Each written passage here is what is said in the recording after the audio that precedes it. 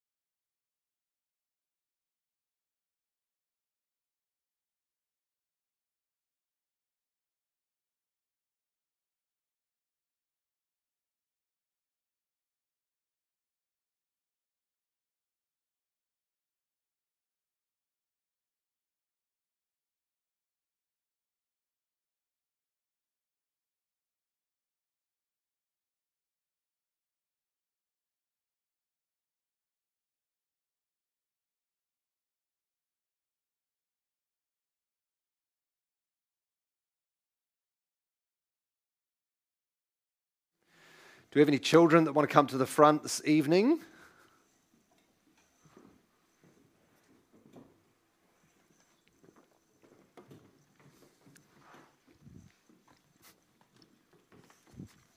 Well, children, okay, difficult question. What am I? A human, yes. Okay, what sort of a human am I? A male, great job. I'm a man. I'm glad you know that. I am a man. What does it mean for me to be a man? What sort of stuff do men do? Go to work, that's right. What else do men do? look after the household, right? Do all the dishes. Oh, no, not that type. No, I'm joking. I'm just joking. That's right. They look after the house. What other things? Can you think of anything else? What do daddies do? Yeah, they help look after the kids. That's right. Now, who gets to pick what it means to be a man? God. Why? Why do you think? He's the ruler of everything. Yeah, fair. Good point. Anyone think of any other reasons? Would there be someone that would be better at deciding what a man is or what they should be like? No. One of the things is God's the creator, right? So he made men and he made women. And so he knows what's best for them. Well, we're not so much thinking tonight about men in general, like just generally what it means to be a man. That'd be a bit boring, right? But we're thinking about what it means to be a godly man tonight. Because God wants us to honor him not just generically, but he wants us to honor him as men or as women. And so Paul writes to Titus and he's like, hey, when you're out working in the church, when you teach the men, teach them to be godly men. And when you teach the women, teach them to be godly women. And we're going to unpack godly men tonight. And Lord willing, next week we'll unpack godly women. And then hopefully we'll be able to get a bigger understanding of what it means to be who we are. It's not always easy though. It can be hard to be holy. It can be hard to be godly and to follow what God has laid out for us. But he has given us the Holy Spirit that we might become more like Jesus, right? So let's pray, and we'll ask him to help us do that. Let's pray. Dear God, we thank you that you have put your Spirit within us, that we might walk in faithfulness before you. And so we pray that as we go forward as men and women, that you would help us to live godly lives, holy lives, and that we would honor you with every fiber of our being. Help these little children to be trained up in the way they should go, that they might look to dads and mums and see how they ought to live. In Jesus' name we pray. Amen. We're going to stand and sing I Love You, Lord, and then you guys can find your worksheets. Let's stand and sing together.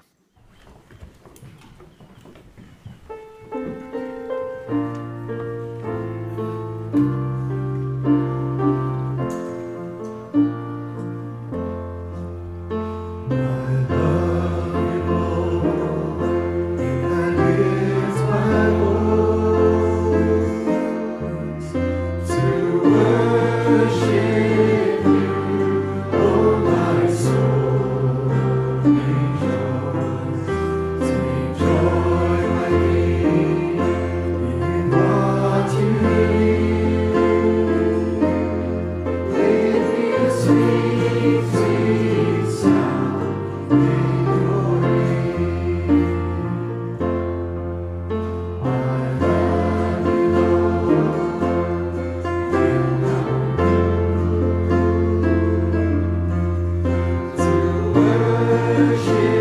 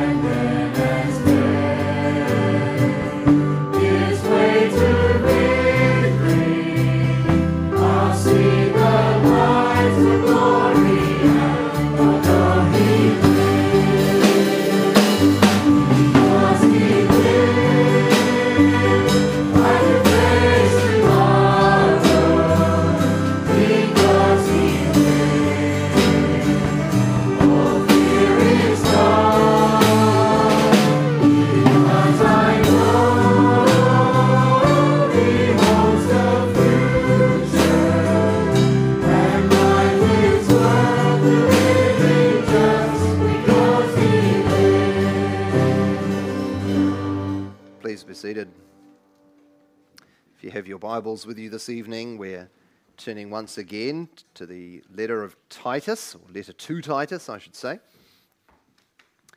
Titus, and we're picking up in chapter 2. We'll read through the first 10 verses, but we're looking primarily just at verse 2. So that was Titus chapter 2, and we'll pick up our reading at verse 1. But as for you, teach what accords with sound doctrine. Older men are to be sober-minded, dignified, self-controlled, sound in faith, in love, and in steadfastness. Older women likewise are to be reverent in behavior, not slanderers or slaves to much wine.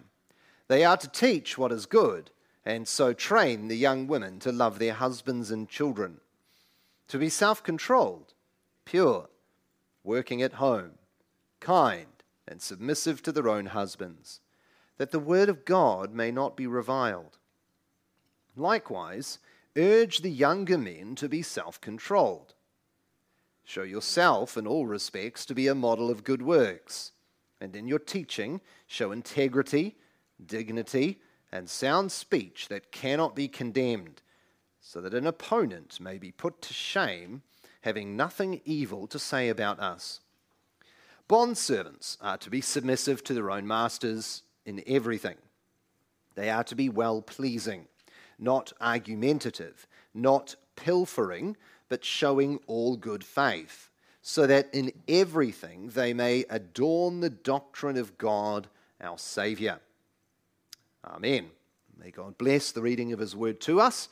And before we consider it, let's come to Him in a time of prayer.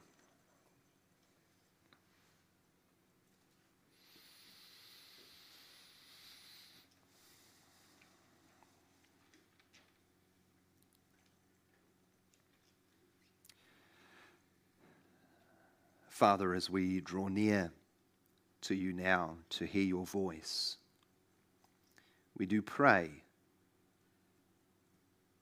that you would speak with clarity, that through your Son, by your Holy Spirit, in the preaching of your word, we would hear the very words of God. For you have promised that when your word is preached, you speak. And so we pray, Lord, that as we come to you tonight, that you would feed us till we want no more, that you would nourish us, that we have all that we might need for another week, that we might love the Lord Jesus Christ and the one who sent him and the Holy Spirit with a whole heart, and that we might love our neighbor as ourselves. Lord, help us to behold your truth tonight, and help me to speak it. In Jesus' name we pray. Amen. Thank you. Well, as Christians, we know that we're meant to live holy lives, right? Most of us, I'm assuming, having grown up in good Christian homes or had good exposure to the Word of God. Most of us don't come from prosperity teaching or anti-nomian teaching. Most of us are pretty good on the fact that we have to grow in holiness and godliness, right? In fact, Hebrews 12:14 would tell us to strive for the holiness without which you will not see the Lord. So holiness is a premium in the Bible, right? We know that. You might even say it's a mark of a true child of God. Not that you are perfectly holy now, but that you are growing in holiness. You're, to a lesser or greater degree, consistently being made into the image of Christ. You are growing in godliness and holiness. Now, that's very easy to say, isn't it? And godliness, like holiness, these are words that we throw out lots and we pray them. God, help me to be more godly. Help me to be holy. Help me to live as you want. But sometimes it can be really hard to figure out just what that is. what does godliness look like? I mean, I know that the easy answer is Jesus, right? It's like, well, Jesus is holiness. But what does that look like? What does godliness look like today for you and for me, in the workplace, in your home, in your family, in the church, day to day? To put it another way, what does it look like to actually just clothe yourself in godliness? To put off sin and to put on godliness, as the New Testament tells us to. Well, we're going to be sort of putting our thinking towards that as we journey through chapter 2. I said last Sunday night that chapter 2, verse 1, which introduces us to this section, shows us what Titus is to do as a minister of the gospel in the island of Crete. Remember that? We talked about the fact that Titus was not just to teach sound doctrine, but to teach, if you have a look at the text, you'll see it, that which accords with sound doctrine. And we talked about the fact that that is both sound doctrine, but especially that which is produced by sound doctrine, that which is in keeping, a life that flows out of and reflects healthy, sound, God-honoring doctrine. But what does that look like? Well, Paul, being the fabulous teacher, answers that question for us, doesn't he? Now, you do have to appreciate Paul is not, in chapter 2, giving you a exhaustive list of all the things, like a checklist, like, well, if I just do these 6 things, I've got it nailed. No, he's using general principles, general teaching to exhort Titus as to the types of things that he should teach and sort of like the core essential things that are part of a godly lived life. And so what we're going to do over the next few weeks is we're going to take sort of different groupings, right? So tonight, as I said to the children, we're doing the older men. Next week, Lord willing, we'll take the women. Both, I haven't quite decided yet, but probably older and younger at the same time because it's all kind of connected together. And then the younger men possibly after that, and we'll just, see if Jesus has come back by after that or not. But tonight we're thinking about godly men. And really the question that Paul is seeking to provide Titus an answer to is, what does godliness look like in the particular situation I find myself in? In other words, what does it mean for me as a man to live a godly life? And what does it mean for you as a woman or as a man to live a godly life? And Lord willing, we'll be able to understand that. But firstly, just briefly notice that the majority of the emphasis in this chapter, when you consider the different people, there's older men, there's older women, there's younger women, and there's young men, most of the emphasis is given to older people. Do you notice that? There's more words, more emphasis. In fact, he doesn't actually tell Titus to even teach the younger women.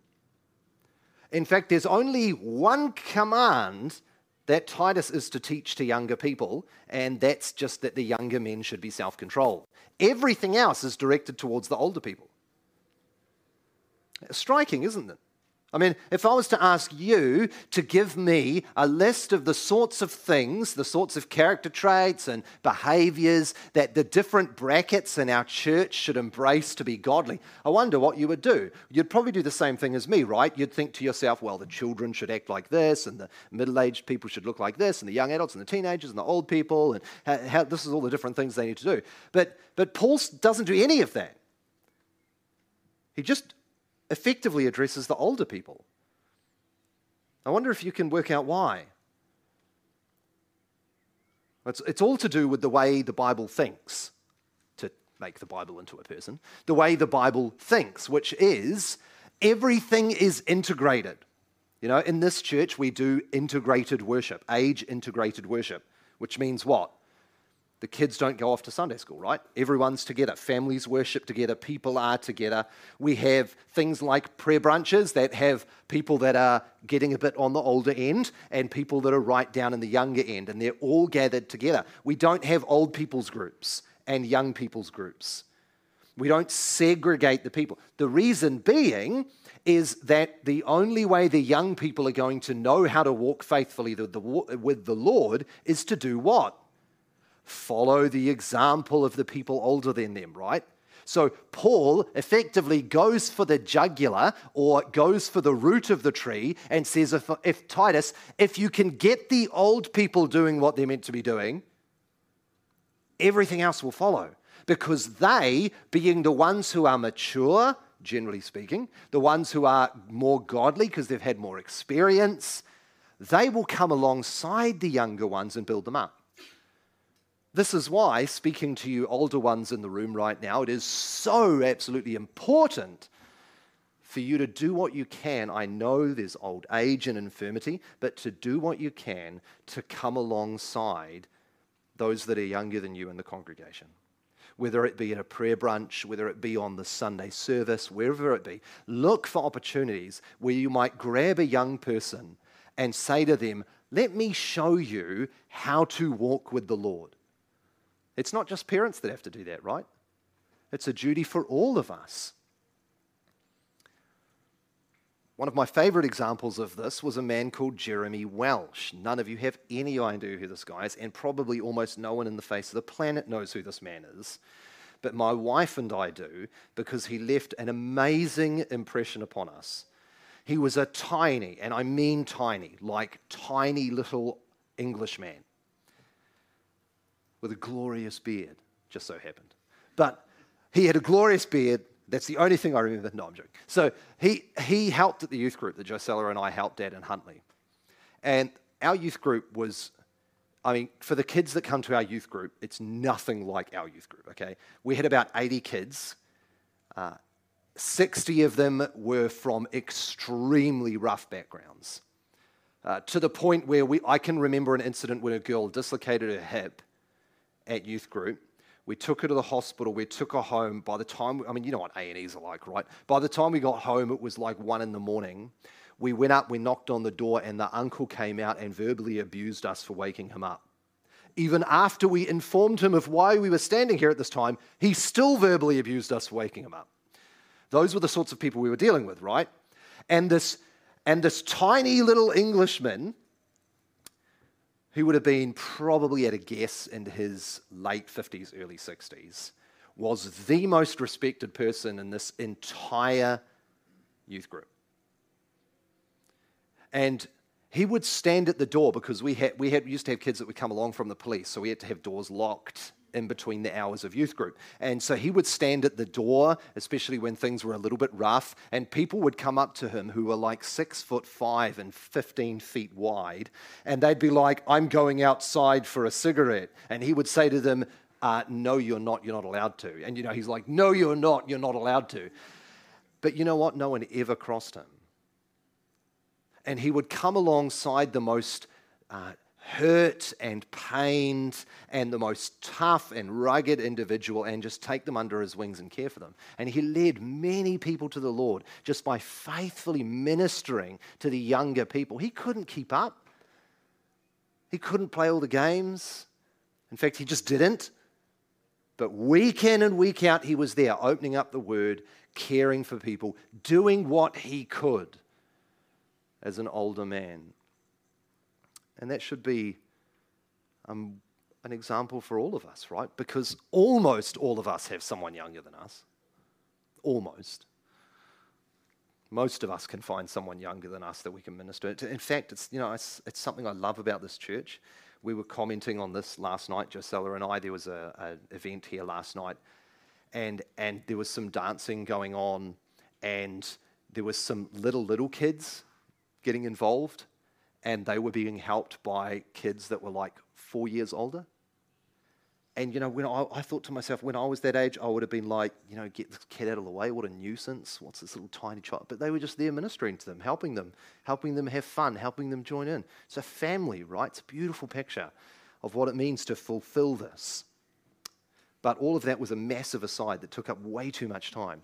So, let's get back to text. Older men, godly men. What does it look like to be a godly man? These are generalities that are applicable to all of us. What does a godly man look like? Well, firstly, a godly man is marked by respect. He will be marked by respect. Have a look. These 6 words that we're given, there's 6 things given to us in this text. We can break them up into 2 chunks. The first 3 being marked by respect, and the second 3 being marked by virtue. So firstly, marked by respect. Older men are to be sober-minded, dignified, and self-controlled. Sober-minded. The word itself is actually pretty vague. Kind of just says sober. And you can use it literally, like, not a drunk. Or you can use it metaphorically, like you're careful and sober in your thinking. So which is it? Well, if you go to some versions, you'll find temperate, you'll find sober, you'll find sober-minded, you'll find self-controlled, you'll find a bunch of different ways of describing it. So what way do we use it? The answer is yes, right? Because if you're not sober in your mind, you're not going to be sober in your behavior, correct? It's both an internal and an external reality. An older man is to be marked as someone who is careful in the way he acts. Both in the way he uses things, not just drink, but food, TV, there's all sorts of different things, but also sober in the way he thinks, in the way he judges other people. It's an inner and an outer sobriety. And that makes a lot of sense, right? Because let me ask you, how much respect do you have for the guy you see stumbling down the road, doing his best to simply not fall over? Not much respect, right? You think to yourself, what's wrong with this clown? Would someone get him like some water or something? Like, let's help this guy out. You don't think to yourself, well, here is clearly a role model for me. This is someone I definitely want to imitate. Or someone who's really rash in their decision making. Someone who's bouncing from one thing to another all the time. It's not sober. They're to be sober in their inner and outer working. Secondly, Paul says they're to be dignified. Dignified. I'm not sure what imagery pops into your head when you think of dignified. There's probably a bunch of you having different things. Some of you are thinking that sounds a bit pompous. Is he like one of those dude with a cane who looks down upon people? Is he dignified like that? There's a monocle in his eye. What is dignified? Well, the word connotes the idea of someone who evokes respect. In other words, it's the sort of person that walks into a room and people would, if we still did this, people would automatically want to stand up in their presence. Yeah, you could liken it to, and just imagine for a second if we were sitting here and Bach walked in. Would you be like, oh, it's just Bach? Would you not be like, oh, I thought he was dead. But apart from that, I can't believe he's there. Respect. That's the type of person. And this is not this word for dignified is not like a cultural thing. Part of the problem with things like respect is it can be very cultural, right? So in one culture, what respect looks like is very different than in another culture. But the question is not how the respect is communicated. The question is, does the character and godliness of this person bring respect out of you? That's what this looks like. When you rub shoulders with this person, you can't help but respect them and honor them and hold them in high esteem. One more, number 3, they're to be self-controlled. That's translated as self-controlled. It's a wisdom word. I don't know if you've ever thought about self-control as being a wisdom reality. This is a wisdom word. You could translate it maybe as prudent control, prudent self-control. You need prudence to be self-controlled, right? I mean, you can just be restrained, but there's a difference between restrained and self-control. So this is the picture of a man who doesn't go to extremes in one direction or another. He's not given to making extreme decisions or taking extreme actions. So he's not the kind of guy who 1 minute flips off his handle at one person. You've seen this before? You tell someone something small and they go ballistic, and then you tell them something major and they're like, oh, it's not that big a deal. And you're like, I thought I was going to get murdered. Not given to extremes, but guided and controlled by the wisdom of God. See, a godly man is a respectable man, not in the sense of how our society uses it, but he is a man who, through his conduct and character of honoring God and doing that which the Word of God commends to him, almost forces, though that maybe draws out is maybe a better word, draws out respect from you. You just find yourself naturally looking up to him. I wonder if you ever had someone like that in your life, maybe a godly grandfather or a godly father or an elderly friend or someone in the church that you look up to this person as being like the epitome of godly character, godly actions. That's the sort of image that God is laying before us. And of course, we can just say, this is Jesus, right? Like, that's the easy out card. Just be like Jesus. But here's the thing. Paul's giving these things to us because he's giving us practical instructions on how to live a godly life, right? So he's saying to Titus, actually, Titus, teach the men, the older men, teach them to do this. So, brothers, older men, do it. A very simple application, right? Go and do it. Put on soberness. Put on sobriety. Put on respectableness. Put on self-control with wisdom. And if you're not an older gentleman, if you're a younger gentleman, find men that you can respect and walk in their shoes. Look up to them. They are here in this congregation. I won't name them because I don't want to embarrass them. But find them and follow them. Learn from them. And ladies, train up the men in our congregation to do it. Call them into it. Remind them of how much we need this. And pray for them. It's not easy. Pray for them. We need the support of the women in our church to spur us on, right? Hebrews says, stir up love and good works. So stir us up. Don't stir the pot all the time. I know it's tempting for us to stir people's pots all the time. Don't stir the pot. Stir up good works. So, we see here from Paul that these men are to be marked by respect, but then there's a second thing, isn't there, as I said. They are to be marked by virtue. Have a look at the text.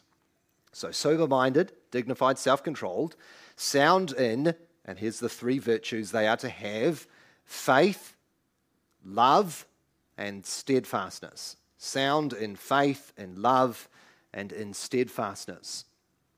You know, to the outside eye, he is respectable, but that respectableness should not be limited to just, hey, I gained some respect for me, because godliness expresses itself outward, right? So this godly man has an outward expression of this, and it's contained in these three virtues. But before we talk about that, just briefly notice what controls it. Paul says, sound in faith, love, and steadfastness. So why is it important that he's put sound there? It's that sound/healthy word that we've run into a few times. We ran into it in chapter 2, verse 1. We ran into it in chapter 1, verse 9. and we see it all over the pastoral epistles, to be sound and healthy. It's a reminder for us, isn't it, that these virtues and also all of the things we're looking at in chapter 2 are controlled ultimately by the Word of God. Godly masculinity, for lack of a better word, is not defined by cultural norm. It's not defined by me and my opinion of what I think is a godly man. It's not defined by anything other than God's Word. In order for faith, love, steadfastness to be sound, they must be done, practiced, and held in by sound doctrine. So this is the overflow of sound doctrine, I said, remember? So let's look at these three things together. The first thing is faith. Why must he be a man of faith? Why must he be sound in his faith? Well, Hebrews 11:6 helps us on that. Remember Hebrews 11, that chapter on the hall of faith that we so often love to read? It's speaking about Enoch and the way that Enoch pleased God. Remember, it has that fascinating thing where it's like, and then he was no more, because he just vanished. And you're like, wow, that's so cool. One of the only guys with a body in heaven. But what's striking is in 11 verse 6, it says that without faith, no one can please God. Why? Because to please God, you have to know he exists and believe in him. You see, there's no way that a man can be godly unless he first loves God. That's why it starts with faith, because the first necessary requirement to being a godly man is to love the Lord your God with all of your heart, soul, strength, and mind, right? Because that's the first and greatest commandment. It's not the fourth. It's the first.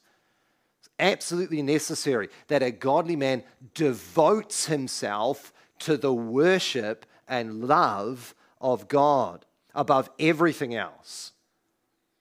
And that's going to mean making some sacrifices, right? It might mean getting up a bit earlier. It might mean losing some time in the evening to gather a family together for family worship. It could mean a whole bunch of different things. But one of the marks, and the first mark of virtue, is the love of God. The second one, we're told, is just straight up love, right? They're sound in faith and in love. It's that agape word, that self-sacrificial love that is to mark husbands and to mark all of us, of course, but especially to mark husbands and leaders as they lay down their lives for those under them. And it's an expression here of loving God, but also loving our neighbor, right?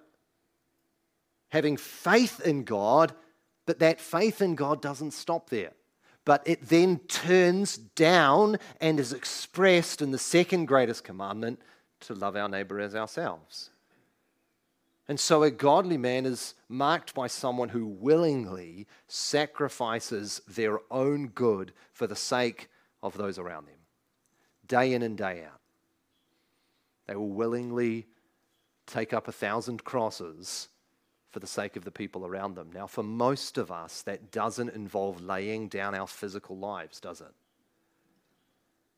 But it can be almost way harder, because when you lay your life down, you do it once. You've got to get up every day and do it. Day in and day out, dying for the sake of those around you, for the little ones in the church, for the medium ones in the church, from the people in your family, for everything. Denying yourself for the sake of the good of those around you. It's the fulfillment of the law, isn't it? The first table, love the Lord. The second table, love your fellow neighbor. But there's one more thing, one more virtue. He says faith, love, and steadfastness. It's patience.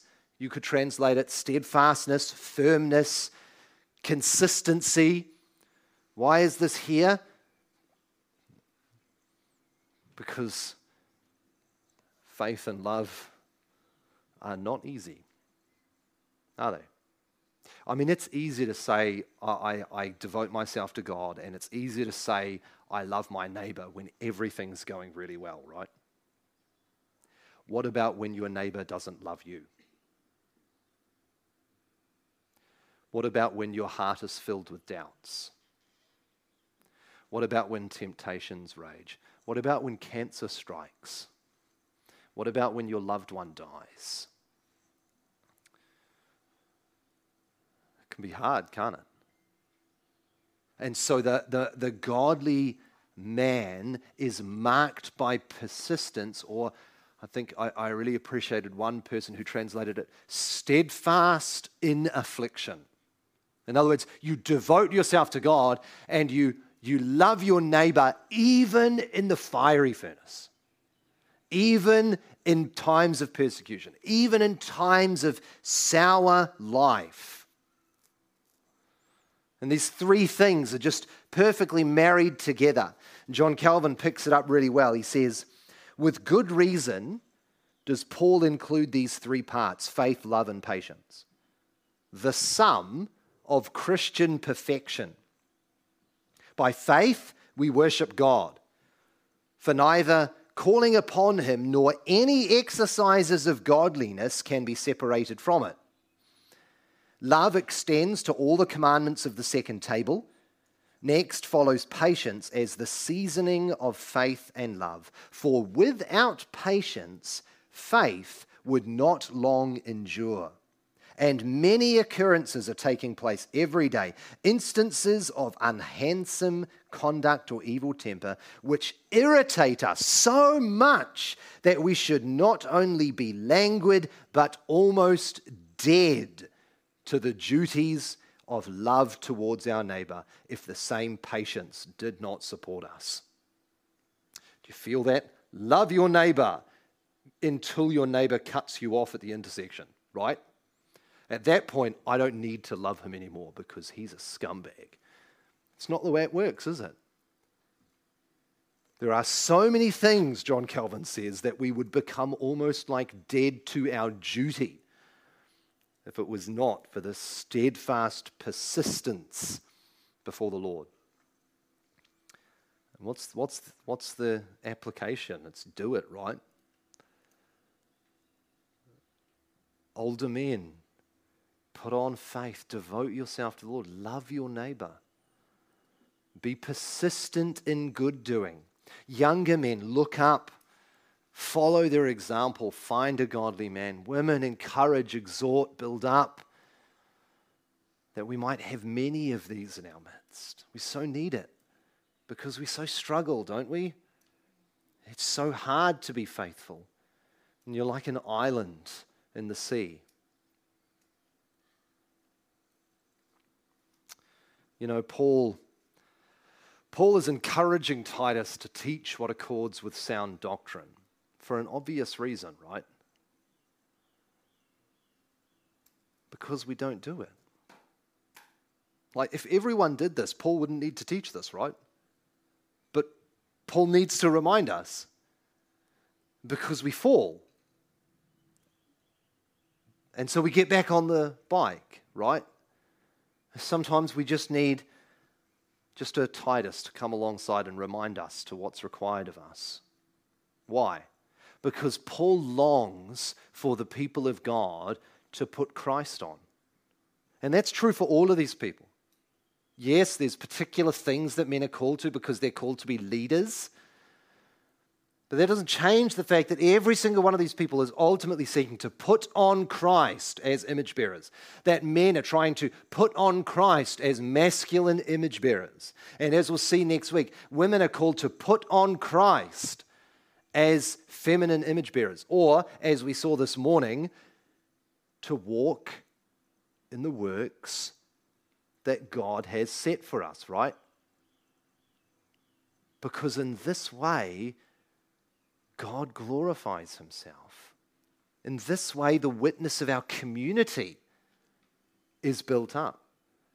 You know, so 1 Peter, when trials and persecutions come, Peter says, this is what I want you to do. Go and live a godly life. And then they're going to persecute you. And then they're going to ask you why you have such hope. It's the call for every believer to walk in godliness. Brothers, may God grant you to do this, to put on Christ by his Spirit. that you might walk faithfully before him, that we might see you going on and fighting the fight of the faith, right? And growing in godliness and the full stature of Christ and being presented before him in complete godliness. Because he who is faithful will do it. Let's pray. Father in heaven, we thank you that your word gives us clear instructions of how we are to live, and we do pray that you would help us indeed to do it. Lord, help those of us who are men to live this way, and help those of us that are women to build up the men in our lives, from young to old. Lord, we pray, give us hearts that would be willing to keep your law and to obey your will. In Jesus' name we pray. Amen. Well, let's stand and sing Take My Life and Let It Be, and then I'll ask you to remain standing.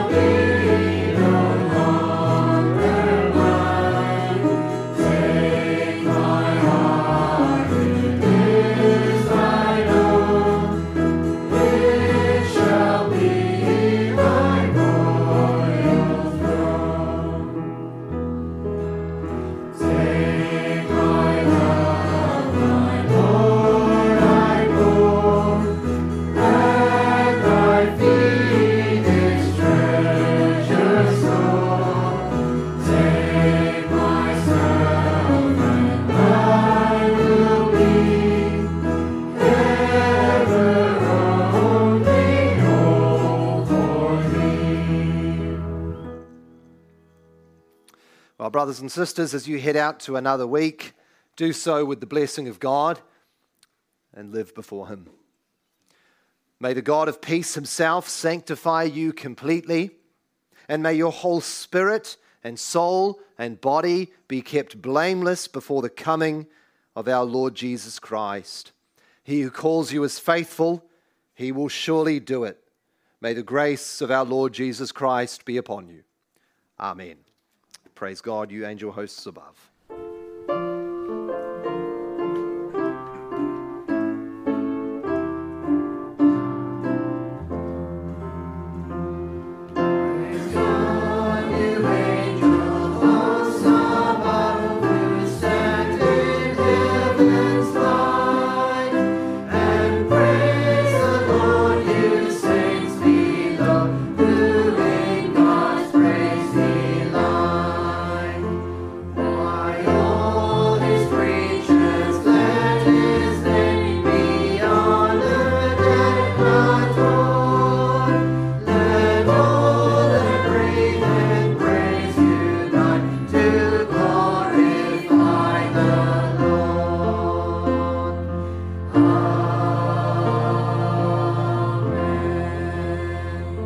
Go in peace, brothers and sisters.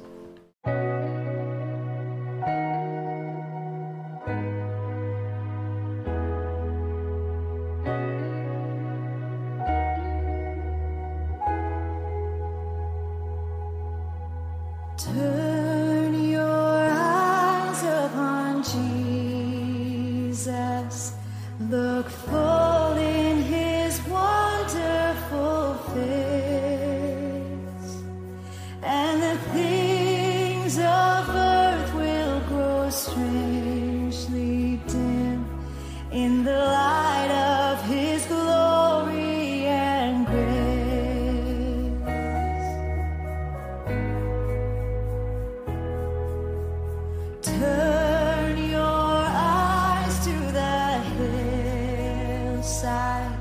where justice and mercy embrace.